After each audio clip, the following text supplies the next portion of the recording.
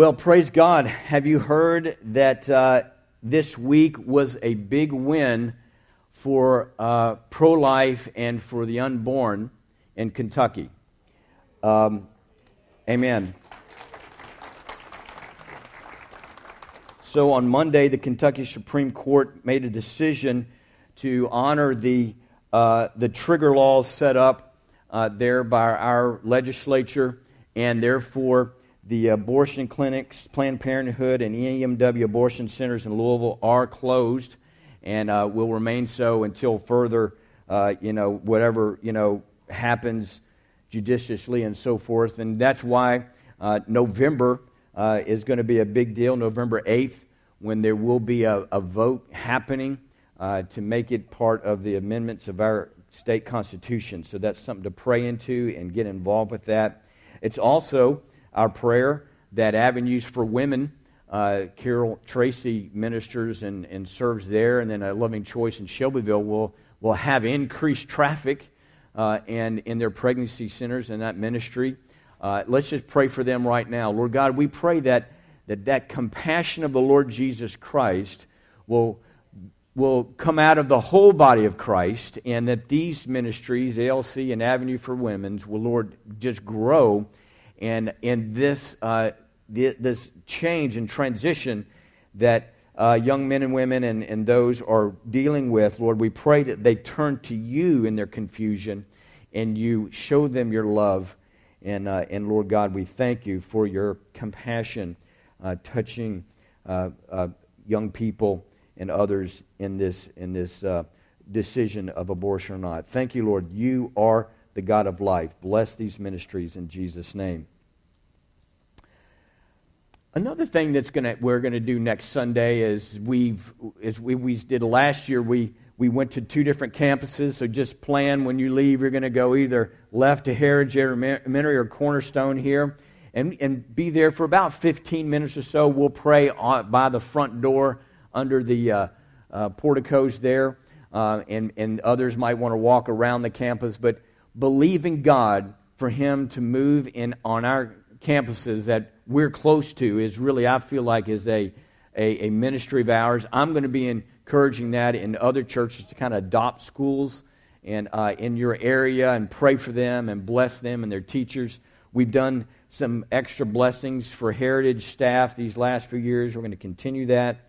But we're going to pray for our educators and students at the altar after worship next Sunday. We've done that on a regular basis for a handful of years or so. And so we'll just have those who volunteer in schools, on staff, bus drivers, and then students. And we'll have you up here, and including homeschool teachers and homeschool students, and we'll bless you here after the worship here in the sanctuary. So be aware of that and encourage someone to come who of course, would really enjoy that. Yesterday, Vernon and Linda Magnus hosted 34 CMA leaders in the fellowship hall and inspiring leaders for outreach. Isn't that exciting? 34 leaders ready to take the gospel in a hard place. Isn't that beautiful? I love it.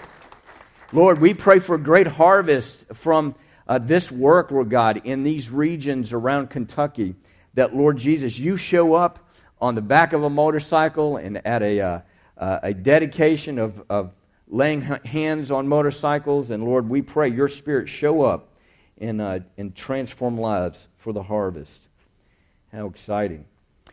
Something that only a few people know, I haven't made this public, but I really need you to be praying into this, is I'm going to Cuba with Dr. Tom O'Neill in September 22nd through 29th, and there's 2 ways that you can support us in this. We are going with Glenn Haynes, Operation Tarshish. If you remember Glenn Haynes from Jerusalem, he spoke here about 3 to 4 years ago, and his ministry is to connect with Jews in other lands and other countries and help them do Aliyah. Aliyah is that biblical return of the Jews back to the land as part of the work of God in the end times, as part of how Jesus reveals himself as the true Messiah to the Jews. And there is in Havana, we believe up to 2 Orthodox Jewish communities there, and that we are asking a Cuban pastor to help us make connection there. And so they asked someone from Living Waters or others to go with Glenn and Tom to be an intercessor. That Living Waters carries an effectiveness and anointing and intercession. And so I'm the volunteer. So you guys got to pray for me that I can do that and we can do it together, okay? So you can be praying about that. I'll give you some things to be specifically even right now. But also we're going to take, one of those big suitcases, Tom and I both, of things for children. This is a poverty-stricken area. Things for children, things for like over-the-counter, just simple, drugs that, you can't hardly get there. And we're going to try to fill those up. So I'm going to try to get a list out to you so that you can bring those in by the 22nd, and I can pack those up and take them out there. One thing that Tom is saying we need to pray for is there's different visas you have to get in advance. And the religious visa would be the best to give us most freedom to do what we want, but that's the one with the most red tape and bureaucracy with the Cuban government.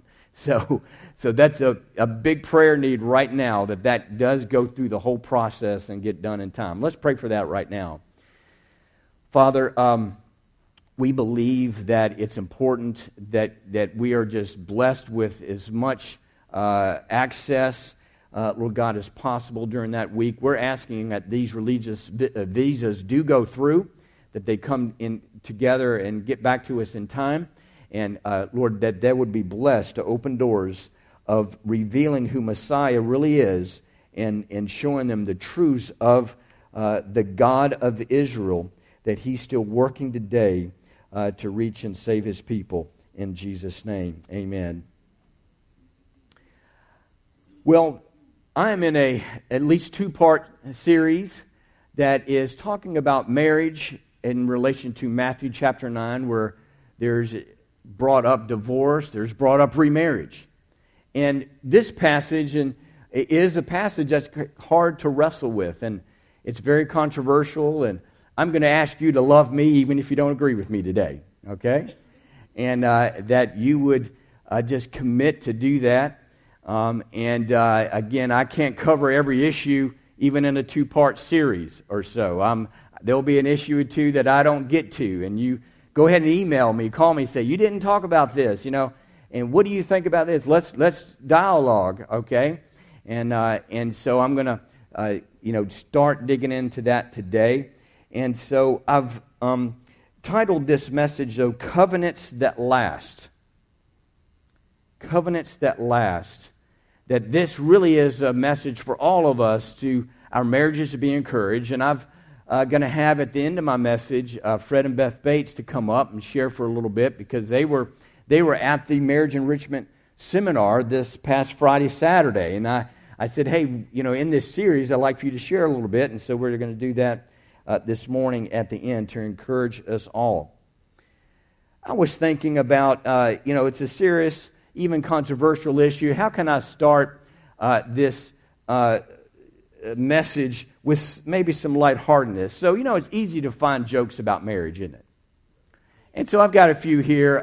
David, I'm going to skip the one on the slide. Let's hold that. But so here you go.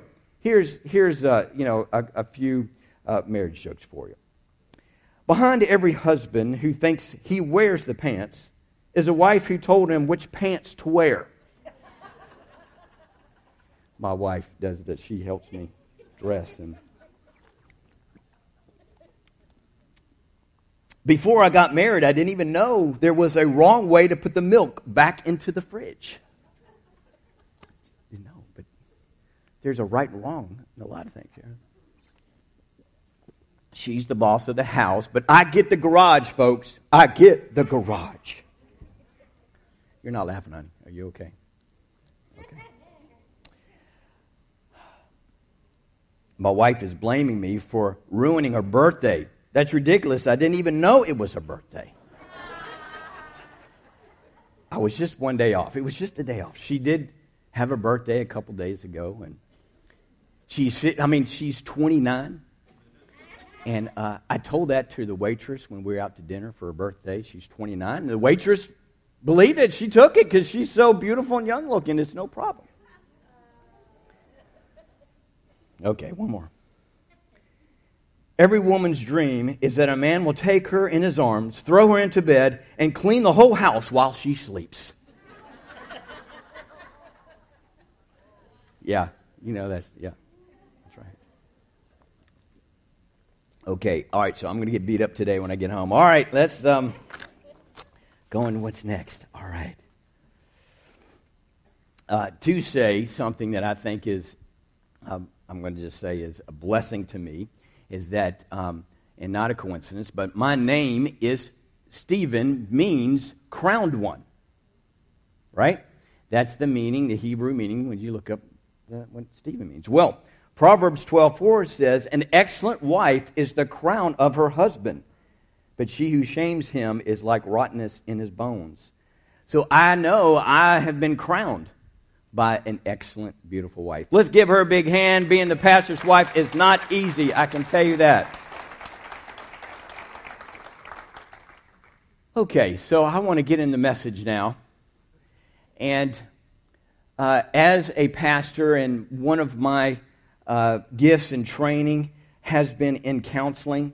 And so I do marital counseling. I do premarital counseling as well, with particularly those that I'll be marrying. And Dolores is a gifted in the ministry of pastoral care and counseling.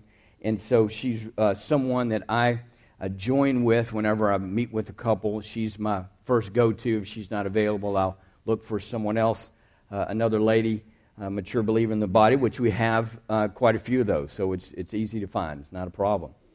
And I know she would agree with me in here, but being in counseling rooms in marriages, that there has been more felt pain that we've seen and actually join in and experience to some degree over marital breakup. It's the greatest pain that I have experienced and seen. Because, where the greatest sorrow is usually points to where the greatest love was. Or that the deepest grief that we're experiencing is because of a great loss. And when you lose a loved one and you think, well, I love them so much, we were so close, why is this hurting me? I'm glad they're in heaven. Well, because you love deeply, and that's a great loss. And so you're feeling that loss through grief. See, God created love. The Bible says that God is love. God created romance. Romance is a pursuing type of love that goes after. It can be very emotional. God created sexual intimacy, and He created for marriage. That's where it's blessed. That's where it actually bears fruit, not just in children, but bears fruit in the relationship. He created it to be a blessing to His children and really all people. These are things He created not just for believers, for unbelievers, for all centuries since the beginning of time. He's given this as part of human experience relationships. And at the same time, the greatest form and impact of rejection happens in families. So a divorce is a rejection. It's one of the deepest rejections you could find in experience. Perhaps one equal or perhaps greater would be a parent abandoning a child for good. It's rejection. God hates rejection. Jesus ministered out of pure love. He was nothing but unselfish to the people that He healed, He delivered, He gave them hope, and then the same one shouted, "Crucify Him, crucify Him," to the point of death. He knows rejection as a man. He knows loss, as we believe He lost His father at a young age. And so we see that even with children here, that children experience another level of this grief and pain when going through a divorce. Thank God, God did make children resilient. And yet no child can just simply overcome that breakup and rejection in a home. because we're not designed for that. God hates rejection because He didn't design us for that. He designed us for a love and acceptance. That's who He is. He is the God of truth and grace. God is love. So He created us to experience and be like Him. But yet, in this imperfect, sinful world that we live in, we experience rejection. Hallelujah, that there is healing for us all. And despite what our experiences we've done had an adult in marriage or as a child in our families, what divisions, breakups happened, Jesus Christ is a healer. He is our healer. And He restores our soul. This word covenant is a powerful word. I'd like to use it some this morning. I use it a lot in marriage, at wedding ceremonies. So a definition of a marriage covenant is, I'm stating it like this, that God treasures love, romance, and sexual intimacy. Therefore, He protects these by creating marriage covenant, a lifelong commitment between two people of the opposite gender with God Himself as their unifier. I believe it's true that even if you got married way before you were a Christian and you weren't serving the Lord at the time, I believe God was there as your unifier, recognizing that covenant made between man and woman. And God said, I am here and available for this marriage to be sustained and be a blessing to you and your next generation and beyond. I don't believe in this, we got married, when we were sinners, we were just selfish, and it really didn't count before God's eyes. No, I believe God was there. Marriage was created for all people, and He is there for that covenant.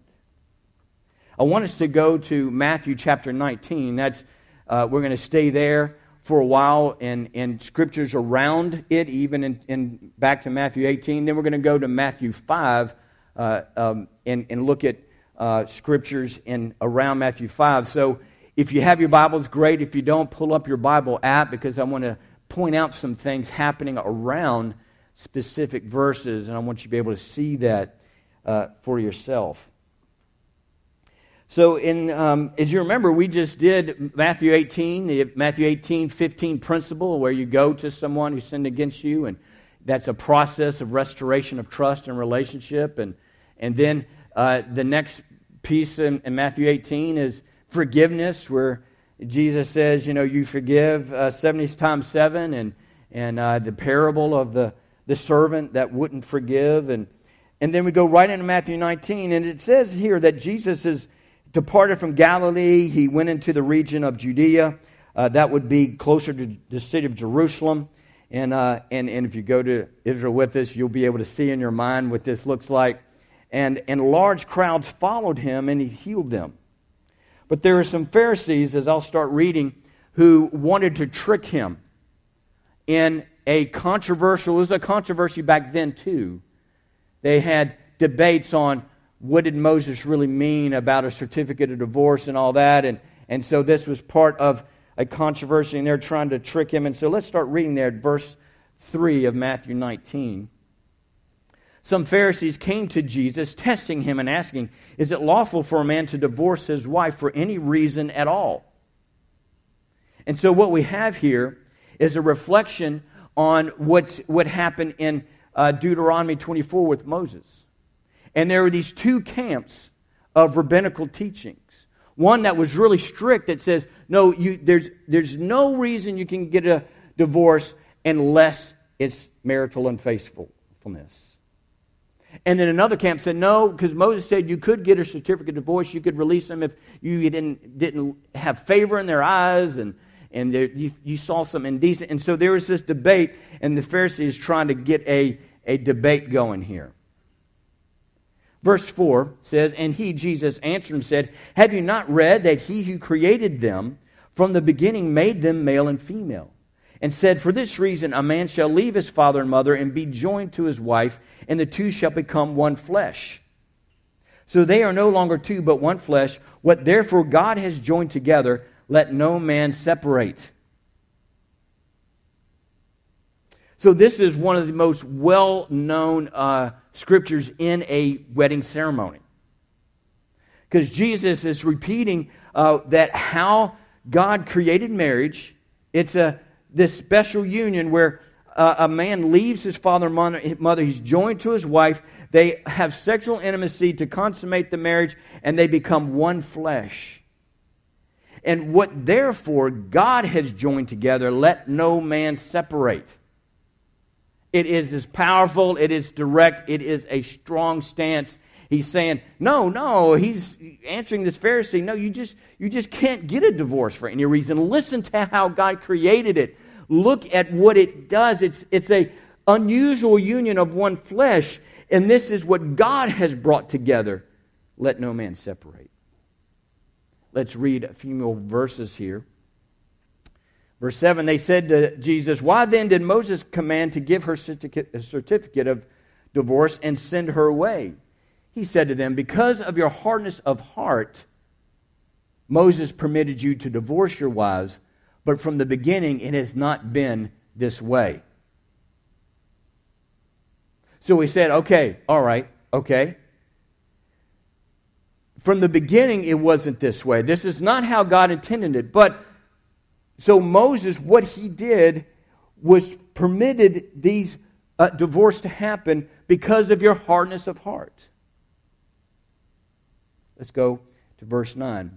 So Jesus is saying, yes, there is this adjustment since Genesis when God created it, and he wants to address this more. And verse 9, and I say to you, whoever divorces his wife except for immorality and marries another woman commits adultery.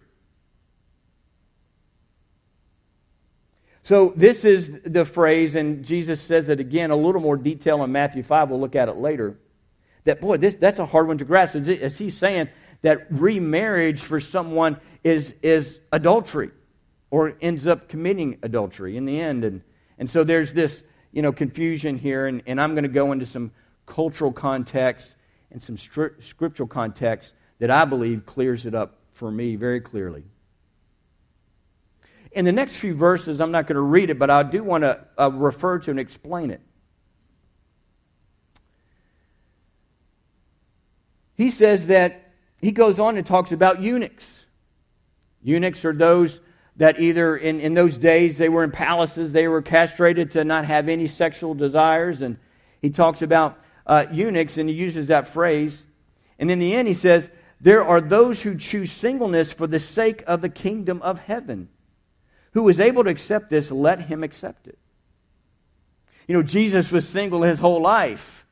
And he says here that there is a singleness in Christ and before God, that God can use that in the kingdom. Paul says a similar type statements in 1 Corinthians 7, verse 32 and 33.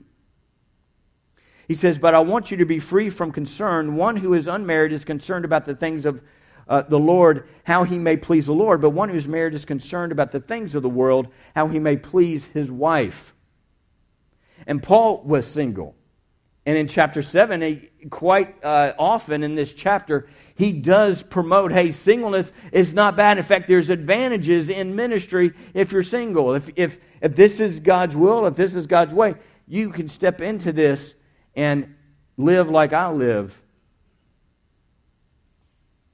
And so both Jesus and Paul, they do, in a sense, give, hey, singleness is not bad, it's not wrong. In fact, there are some advantages to it. Now, when you start looking at, we're going to look at scriptures, and there's a lot. We're only going to kind of focus on two areas right now in this part one. But there's common questions people ask, like, what is a legitimate divorce? What is it when it's a just cause or a unjust cause divorce? What are the biblical reasons for divorce? And that's something that we'll start on that list today and go into next week, Lord willing, to be more specific in that list. You might hear the term a no-fault divorce is what's used now in the court system, where you don't have to list who was at fault, who did the worst part, and who was to blame and have it all listed in the court records. It just says it was no fault. It was irreconcilable differences. Some more common questions are, who is the innocent or guilty party? How long do you stay in this broken covenant situation? Who can and cannot get remarried? And looking at this Matthew 19 scripture passage for me, and I think many people, the hardest aspect is how do we understand about the remarriage piece and how Jesus connected that to adultery? Well, let's look at Matthew 19:9 again quickly, and that's going to lead us to some other areas in the Bible. But as I say to you, Jesus said, whoever divorces his wife, except for immorality, and marries another woman commits adultery. So we know that one of the biblical reasons for divorce is sexual unfaithfulness. We'll just go to start this list right now. It's clear, it's there. We'll build on that later. And Jesus said the reason that Moses opened this door for divorce is because of a hardness of heart. Talking about other reasons besides sexual unfaithfulness. See, we are in a totally different dispensation, a totally different era of time. We are in a completely different situation that even Israelites, God's people, under Moses. They only had the Spirit come down and touch them externally at times for specific things. They did not have the Spirit of God living in them like we do. And hardness of heart can happen even to a believer, and it's so disheartening to see that happening and see that in a counseling room. It's shocking. It's like, oh Lord, because if we have two people who are believers in that counseling room, then I believe that, hey, Jesus Christ died for them. He put His Spirit in them. He took a heart of stone out, replaced it with the heart of flesh, where He dwells. That is called justification by faith. It is His righteousness now is given to us, and then we have the full potential of sanctification to continue to grow with this new heart, and our mind and our ways and our behaviors can change because of this power. Moses, and even great Moses, didn't have that Spirit within him like we have. And so I want to tell you, Dolores and I are people of faith, and we have faith that God can restore the worst situations that sit before us because God is in here in them. I believe He loves covenant, even if there's an unbelieving spouse, that God is working powerfully and deeply.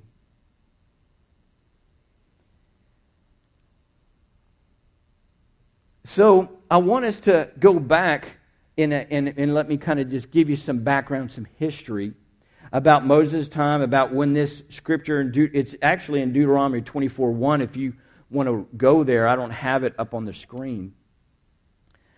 But what it's saying is that it says, when a man takes a wife and marries her, and it happens that she finds no favor in his eyes because he has found some indecency in her, and he writes her a certificate of divorce and puts it in her hand and sends her out from the house. No favor in his eyes. There's some indecency. Why can't I say that? Someone say it for me. Indecency. Indecency. That helps me a little bit. So, folks, this was a male-dominated society, and true in Jesus' day as well. It was a strong patriarchal society where women were, primarily looked at as subjects, as property of the men. And so these divorces that these men, women couldn't ask for a divorce. Women could not initiate legally a divorce. So all this teaching that Jesus is giving is directed to men. And back at Moses' time as well. And what is happening here is that women are being divorced, being thrown out of the house. And now if they particularly have children, how are they going to provide for their children? How are they going to provide for themselves? Even today, in today's world, with all of our laws and ways to try to protect children and women, in our society, single moms have the highest poverty rate than any other group in our country. Imagine what it was like there. The poverty rate for women in ancient Israel. So I believe that this statement that Jesus gives, and go ahead and turn to Matthew chapter 5, is a statement to cut off so many of these divorcees and so many women who are being thrown out on the streets.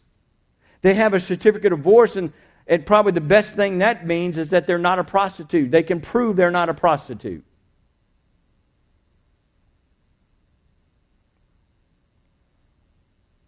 So let's go to Matthew chapter 5 and read these verses here. We're going to look around it here in a little while. Verses 31 and 32, Matthew 5. This is part of the Sermon on the Mount.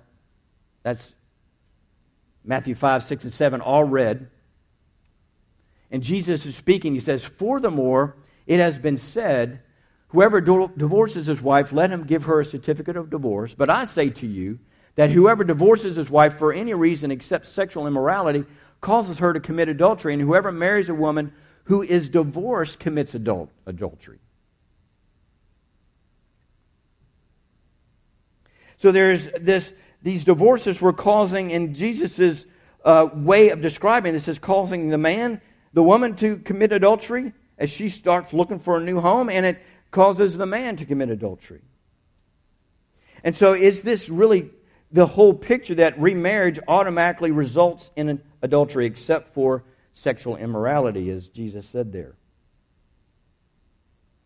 But what he's doing, remember, he is in a controversial debate where one is saying, no, it's only strictly a divorce is okay with the rabbinical view that over sexual immorality, and the other one says, no, you can do it for any reason. It's very lenient. If that man determines that she doesn't have favor in his eyes, he can let her go. And I believe that Jesus, as we find what he's like with women in his ministry, he was there to protect women.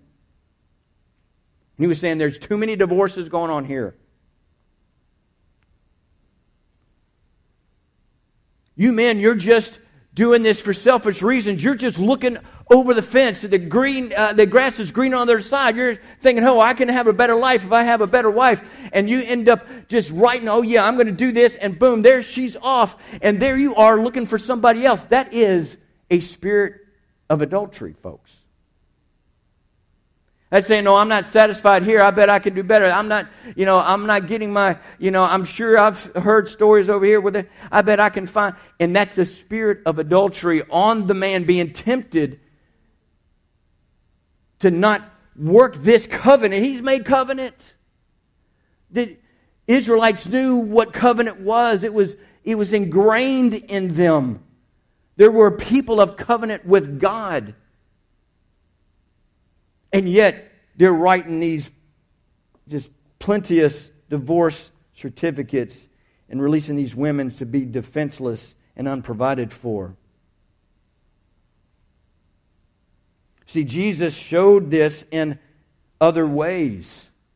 John chapter 4, he tells a woman at the well who had been married 5 times and she was living with a husband. He revealed to her that he was living water. He revealed to her that true worshipers must worship in spirit. And she goes, well, that will only happen when the Messiah comes. And he says, I am he.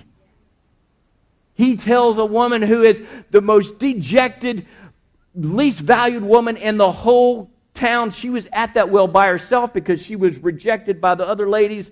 And there he is giving her revelation early compared to other people of who he really is. Jesus honored women. He lifted them up, and she was a great evangelist. She went into that town, and they had a revival. That was in a Samaritan village. The disciples didn't even want to be there. They're like, oh, this is Samaria. Let's get out of here. And Jesus lifted her up. Jesus had 12 disciples who were men, but he had a group of women. Some were wealthy that provided and traveled with them and provided for their needs. You know, if they're flipping the bill and they're making a lot of the decisions, folks, he lifted those women into decision-making, financial leadership in his ministry. Who did he reveal himself to? I mean, this is the miracle of the whole world, of the whole universe, that Jesus died on the cross and rose from the grave. And who does he reveal himself first? It says he first appeared to Mary Magdalene, who he delivered 7 demons out of. It says that. Specifically to say Jesus first chose her, and look where she came from. She was, someone that was bound in darkness and sin and was delivered. Jesus lifts up women. This is the same scolding and correction, rebuke that in Malachi chapter 2, where God is rebuking the Israelites, and he's speaking to the men. He says, you've dealt treacherously with the wife of your youth. It says God hates divorce, and he rebukes them. It says this is what, in this passage in Malachi 2, they're saying, we're crying at the altar, and you don't hear us, and you're not responding. He's saying, because you have dealt treacherously and faithlessly with the wife of your youth. That's why I'm not answering your prayers. So this is high on God's list. I want to tell you, I believe that spirit is in America today. We do have the highest divorce rate among all other countries. Now, when you look at the statistics, it's hard to find, they all say different various things of the divorce rate in America. The way I'm just interpreting it is that it was close to around 50% back in the 80s. It flattened out. In the last 10 years or so, it's been declining. And so, again, looking at different set of articles and so forth, it's around 40% of first marriages end in divorce. And in second marriages, folks, it goes up to 60% divorce rate and above. And third marriages, it goes even higher, 73% and up. And that doesn't make sense. You've all learned a lot from the first marriage and divorce. Surely the second one's going to be easier. No, let me tell you, folks, if you're going into a second or third marriage, you need to be that much more prepared and sure that it's God, because there's a lot of cleansing that needs to happen before that marriage covenant is going to be one that lasts. Don't treat it lightly. Don't go in there with pride. Oh, I know what I'm doing now because I did, I've already experienced it. No, listen. The stats don't match that. The experience don't match it. Same thing. It just, makes sense to the millennials, right? They're younger and they're going to do it better than their fathers and their forefathers, and they're not going to have as much divorce. We're going to live together first. We're going to try it out. We're going to kind of fall in love and then go live together, and then we'll set a marriage date, and then it's good. Guess what? The stats are worse in divorce if you live together first.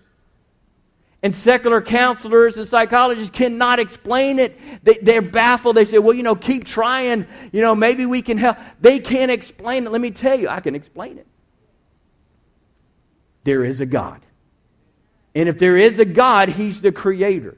And if He's the creator, He created love. He created romance. He created sexual intimacy. He created marriage.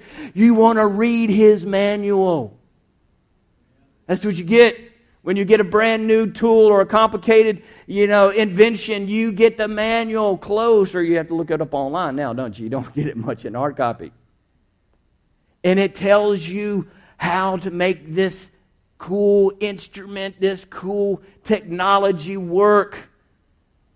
And people are saying, I don't need the owner's manual. I don't need help from the one who invented this. I'm going to do it our way. And it makes sense. We'll just practice first living together. And it doesn't work. It's not God's way.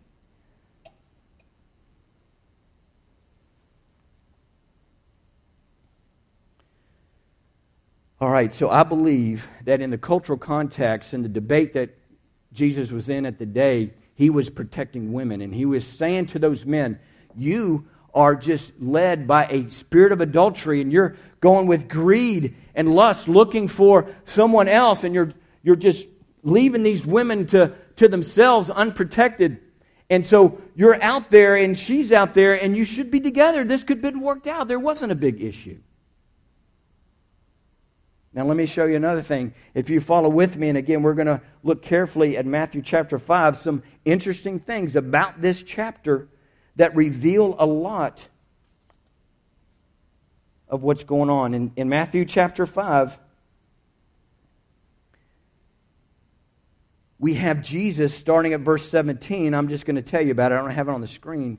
But he's saying, listen, I'm not here to abolish the law and prophets. I'm here to fulfill it. My teachings, they fulfill the law and the prophets. But then he goes on to say in verse 20, he says, for I say to you that unless your righteousness surpasses that of the scribes and Pharisees, you will not enter the kingdom of heaven. The Pharisees, they're trying to follow all of the old, what we call Old Testament scriptures, the law and the prophets. They call it law and prophets. They're trying to follow this all really carefully and yeah, okay, yeah, they did it. Yeah, okay, I did it what it said, right? Yeah, I followed the route. Yeah, but their hearts were far from God. In his teaching, Jesus teaching, no, listen, I'm going to show you a deeper way. Yes, the scripture said this, it was said this, but I'm going to go deeper into the spiritual elements, the root issues, the issues of the heart. And that's what he does in this chapter. 6 times is this phrase for 6 different teachings of Jesus for the rest of chapter 5. I'll just read you this phrase out of, look in your Bibles or your apps at verse 21. It says, you have heard that the ancients were told, ... Next verse, but I say to you. 6 times. This rest of this teaching has 6 of these teachings set up this same way. I'll just read it to you in 21 and verse 20 and 22 so you know what that first one is. You have heard that the ancients were told back in the law and prophets, you shall not commit murder, and whoever commits murder shall be liable to the court. But I say to you, everyone who is angry with his brother shall be guilty before the court. Oh! Jesus has taken what was written about murder, and he's saying, listen, if you're angry, that is a sin also. He's saying it's a spiritual thing that starts inside. You see that? That's his pattern through these 6 teachings. What's the second one?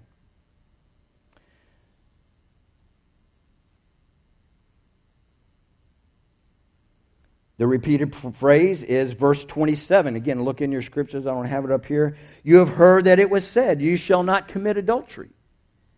Verse 28. But I say to you, everyone who looks at a woman with lust for her has already committed adultery with her in his heart.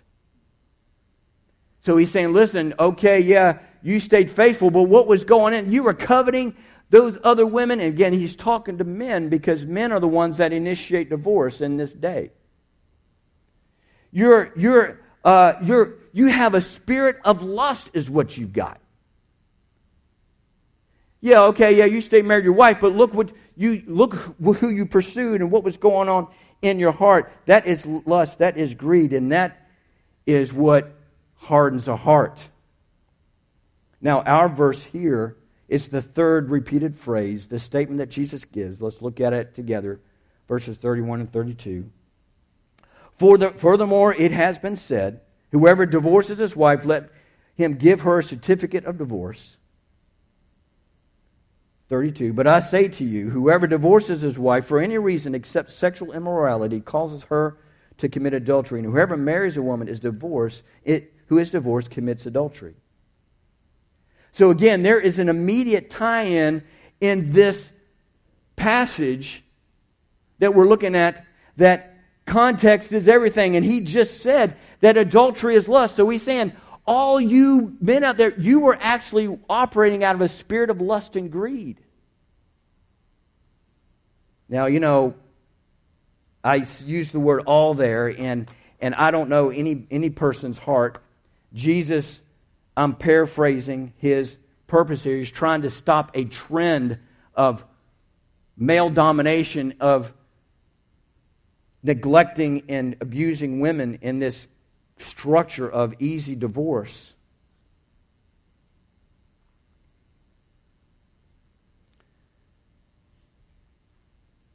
And so I believe Jesus is taking this to a spiritual dimension that says you need to you realize there could be a root cause for that divorce, and it could be lust.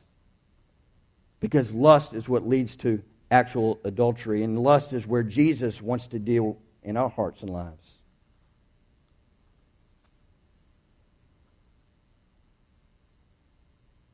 I want to go now in some of my final scripture passage here, back to Matthew 18, which we spent a couple weeks on.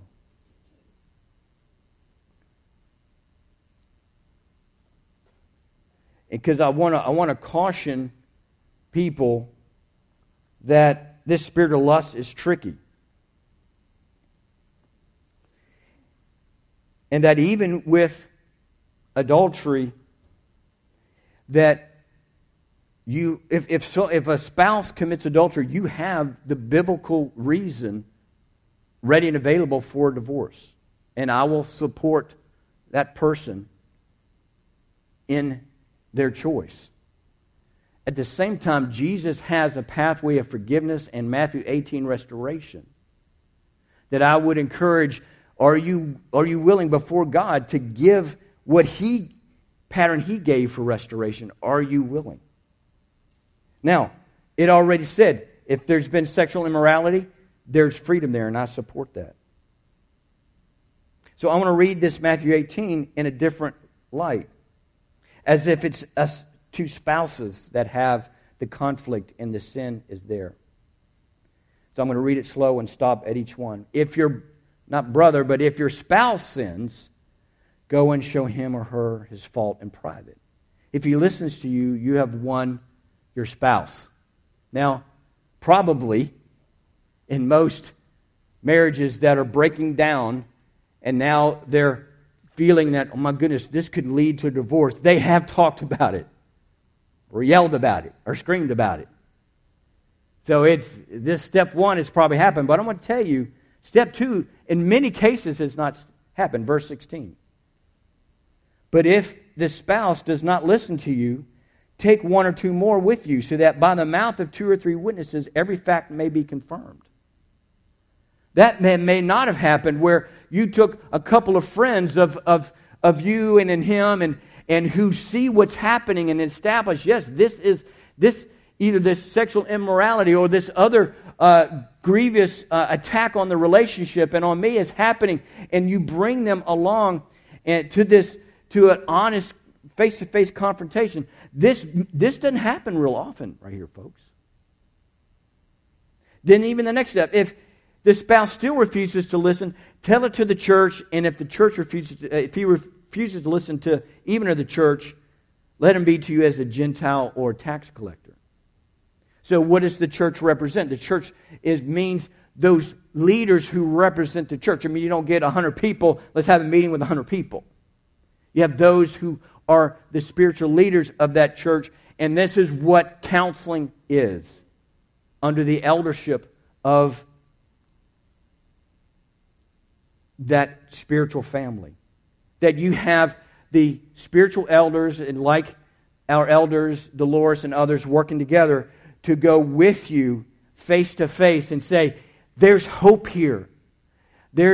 God has a way of restoration. We've established truth with these witnesses. We know what's going on here. And we might discover some new things as the meeting happens. There's always two sides or three or four or five sides of a story, right? And that's why you want to meet, is so you can share your side of the story. The way I want to end my piece here, and I'm going to ask Beth and Fred to come up in just a moment, that covenants that last are with those who are willing to go to counseling. And the younger generation has no problem with counseling. It's some of us older generation. Man, I'm going to look bad. I'm going to be. Listen, I love Martin Mallory. I love having sessions with him. I want to encourage you. You don't have to wait till some crisis to have some counseling.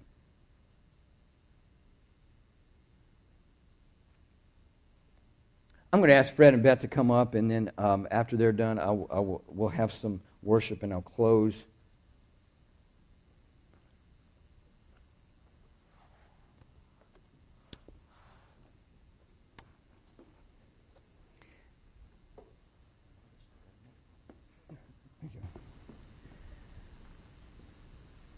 So this is something for the Holy Spirit to cleanse us wherever we're at. And again, I'm going to get into more details about other biblical, what I believe are biblical. I show scriptures and so forth and scenarios of reasons for divorce. But God wants to cleanse us in our motivations. And that's what he was doing with those men, saying, I know what you're... It was a spirit of lust. That's what was motivating. And he was giving them a chance to look honestly at themselves. Fred and Beth were at the enrichment seminar yesterday, and it was led by Todd Claypool and his wife. As I'm getting to know him and being in more meetings with him, and I'm really liking their work, their material, their approach. He does counseling for individuals and for couples. And so I really believe this ministry is just going to be a local resource for us. You won't have to travel to Louisville and Lexington, but it'll be right here for us. So what's something that's on your heart to build us all up, Fred and Beth? Well, it was really worthwhile to go. Beth and I have been to marriage conferences before, but it is always good to be in something like that and to be reminded of where, speaking for me personally, of places where you need to work on your marriage. Because there is always places that God can poke you and remind you of where you need to be active in your marriage.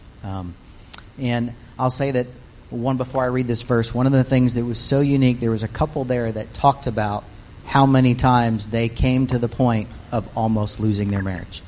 And it does happen, but they talked about how God challenged them and kept challenging them to fight for their marriage. And if you met this couple, boy, I wouldn't want to be in a fight with these two. Boy, their personalities were just tough, but they were the type of personalities that they fought and fought and fought to save their marriage. And I think they said 10, 15 years later, they're still working at it, but God has kept their marriage together because they fought for it, and they were willing to do whatever it took. One of the verses that they had was there, as we've heard it many times before, is from 1 Corinthians 13, and it just talks about love is patient, love is kind, it does not envy, it does not boast, it does not dishonor others, it is not self-seeking.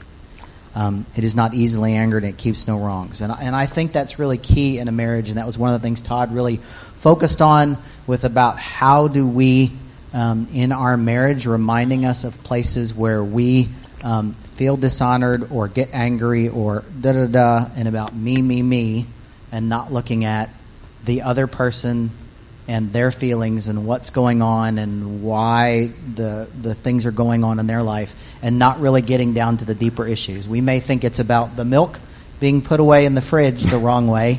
Never heard that one. But it's really a deeper issue that sometimes we as couples don't really want to talk about, or we're not comfortable, but we have to be challenged to talk about. And it was very worthwhile. I highly recommend Todd, Beth and I both do, for marriage counseling, or just really has a heart, he and his wife, to just help people's marriages.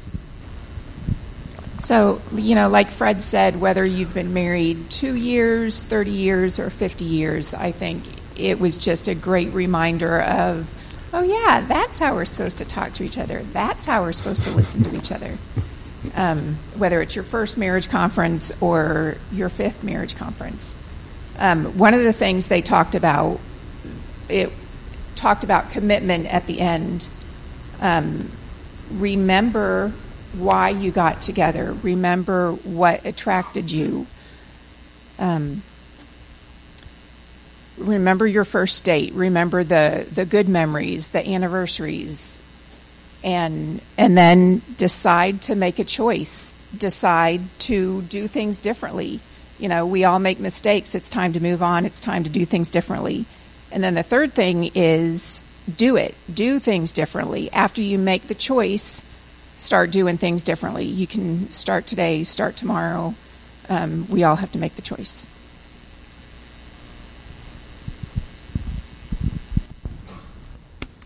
Thank you, and thank you, Fred and Beth, how you do help individuals, families. You walk with people through hard times, and I'm so grateful. Let's give the Bates a big hand for how they serve us so well.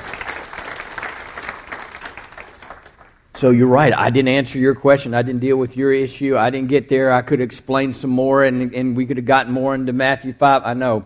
But listen, I just want you to know, we believe in God's work in blessing marriages. So please don't wait until a crisis. Dolores and I want to meet with you. Set it up this week, next week. We want to help marriages, and then what we do is we see, hey, yeah, this you could use some more in-depth help. So why don't you? Here's a couple possibilities for counselors, and then we will stay connected. If you give your counselor permission, then every month or two or something, you give them permission to give us some updates, how it's going, generally speaking, so we know. Then when that counseling season is over, we are up to date, and we can continue to walk with you over the months and years. We do not want you to be alone in this. This is not a battle to go through alone. And there is this Matthew 18 process where you join loved ones in the body of Christ together to see God do miracles of restoration. Let's just, I'm going to let the worship team, go ahead and be ready here. I'm going to go ahead and ask the altar ministry teams to be here, ready for prayer.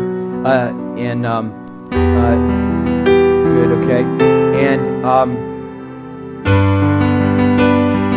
let's go ahead and bring the lights down, David, at this time of prayer. So, Lord, speak to us, purify us.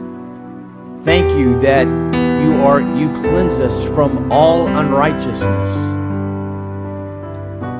That, Lord, as you convict us of sin or even old sins, Lord, you're faithful and just to cleanse us from all unrighteousness. Hallelujah.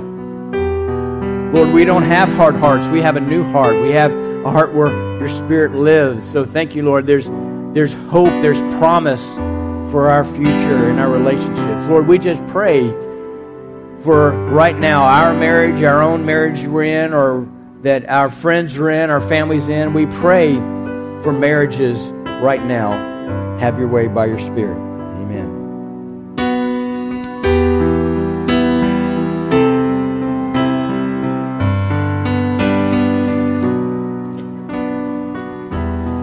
Carried the cross upon your back, bleeding until your final breath. Tears of blood, a crown of thorns, you gave it all.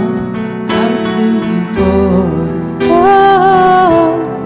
Oh, there is no greater love.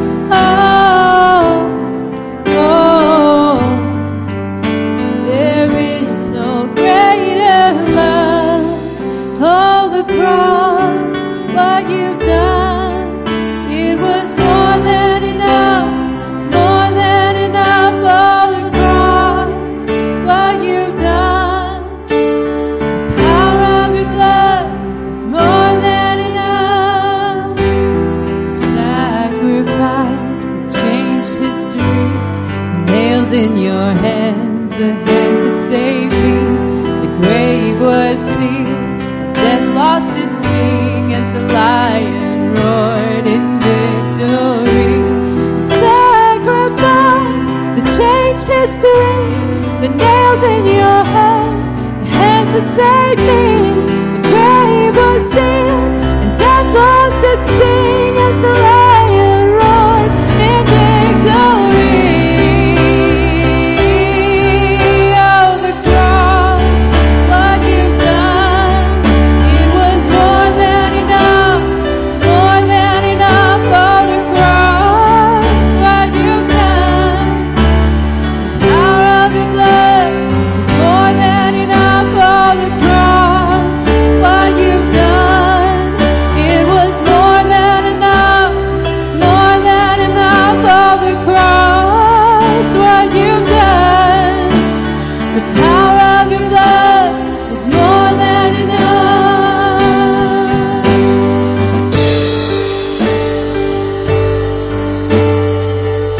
I want to go ahead and speak the Aaronic blessing over you, your marriage, your family, your loved ones. The Lord bless you, your marriage, your loved ones, your family. The Lord keep you.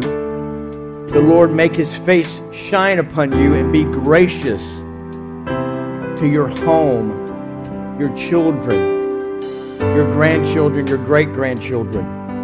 The Lord lift up His countenance upon you and give you His shalom. That's His peace, where everything is it really ought to be in your generation and the next and the next. Nothing missing, nothing broken. May you put your full weight down and rest in the hammock of His smile of approval of you. For in Christ Jesus you are approved. May you walk under the warmth of His presence and hear a voice behind you saying, "This is the way, walk in it. You are blessed in order to be a blessing." Thank you, Lord, that you do give us your shalom and your abundant grace. We sure need it. We say thank you. Amen. Have a great week. Great to see you.